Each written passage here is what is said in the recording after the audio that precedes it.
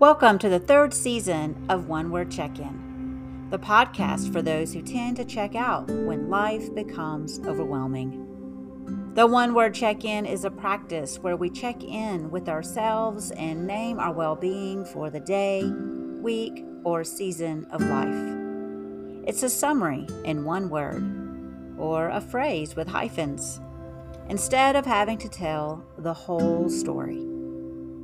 I'm Pastor Christy, and I invite you to check in. Think of one word that describes what you're feeling right now. What's your word for today? I will now share a short reflection centered on a word, phrase, or image that can be used in meditations and self-reflection throughout your week. The word is taken from Scripture, in which I will read before the reflection. I invite you to listen for the word, phrase, or image that draws your attention in the Scripture. Take a few deep breaths and open yourself to the word that God has for you today.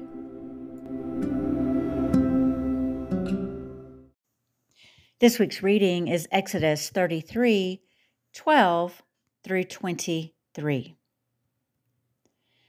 Moses said to the Lord, "See, you have said to me, 'Bring up this people,' but you have not let me know whom you will send with me. Yet you have said, 'I know you by name,' and you have also found favor in my sight. Now, if I have found favor in your sight, please show me your ways, so that I may know you and find favor in your sight. Consider, too, that this nation is your people."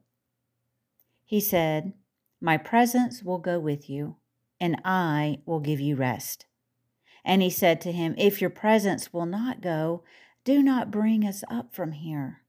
For how shall it be known that I have found favor in your sight, I and your people, unless you go with us?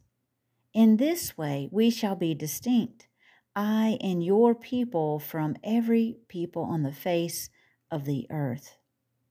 The Lord said to Moses, "I will also do this thing that you have asked, for you have found favor in my sight, and I know you by name." Moses said, "Please show me your glory." And he said, "I will make all my goodness pass before you, and will proclaim before you the name, the Lord. And I will be gracious to whom I will be gracious, and will show mercy on whom I will show mercy. But," he said, "you cannot see my face, for no one shall see me and live." And the Lord continued, "See, there is a place by me where you shall stand on the rock. And while my glory passes by, I will put you in a cleft of the rock, and I will cover you with my hand until I have passed by. Then I will take away my hand, and you shall see my back, but my face shall not be seen."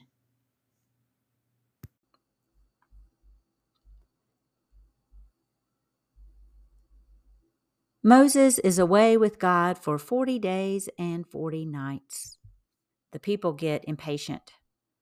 They go to Aaron, who is in charge while Moses is away, and pressure him into making a golden calf for them to worship. Well, Aaron is a people pleaser and gives in to them. Before the ink is dry on the tablet, they break the covenant with God. They break the first and second commandments. The people ultimately held on to what they experienced in Egyptian worship, and they wanted a God they could see. Well, God is angry. Just as God had shown the people who God is, the people showed God who they are: fickle, self-serving, stubborn, or stiff-necked. God told Moses that it was time for them to leave Mount Sinai and go to the land of Canaan. However, God would not be going with them. Well, Moses pleads with God. First, he begs to make atonement on behalf of the people, and then he begs God to go with them. Now, at this point in the story, God's presence is in the tabernacle, but also accompanies them. The tabernacling presence is the one that God says would not go with them. Yet Moses persuades God to change God's mind. God promises to go with them after all. Moses then asks, "Please show me your glory."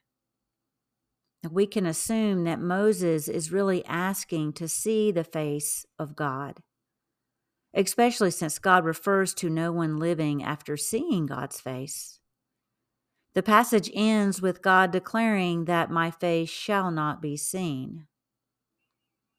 Yet God creates a way for Moses to see God's back as he passes by. God puts Moses in a cleft, a space or hiding place, which would allow Moses to see God. Moses asked God for something that wasn't really possible, but God created a way to make a similar action possible. God's love and tenderness are seen when God puts Moses in a safe place and covers him with God's hand, just so Moses can get a glimpse of God. God also explains that he can see God's glory through other ways than seeing God's face. God said, "I will make all my goodness pass before you and will proclaim before you the name, the Lord. And I will be gracious to whom I will be gracious, and will show mercy on whom I will show mercy." Verse 19. God will proclaim or announce to him that God is before him. And Moses can see God pass before him through goodness, grace, and mercy. Faith is believing in a God that we can't see. The Israelites were desperate to worship a God they could see, and even Moses begged to see the face of God. Humans still try to find God in facts and evidence. God teaches in this passage all the proof we need. God is not limited to what we can see. We can listen for God's voice, and God will tell us when God passes before us.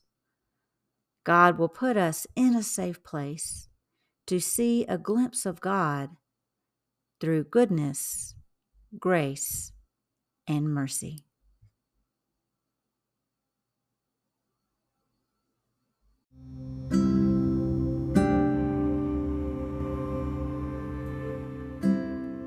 Thanks for listening. Share this podcast with your friends if you found it meaningful. If you'd like to hear more about this scripture, I invite you to listen to my sermon podcast, In the Sanctuary. Each episode will be released on Monday mornings, or you can catch the sermon live at Ramona United Methodist Church in Ramona, California, or on Zoom. Go to ramonaumc.org for the Zoom info. May God's grace and peace surround you this day.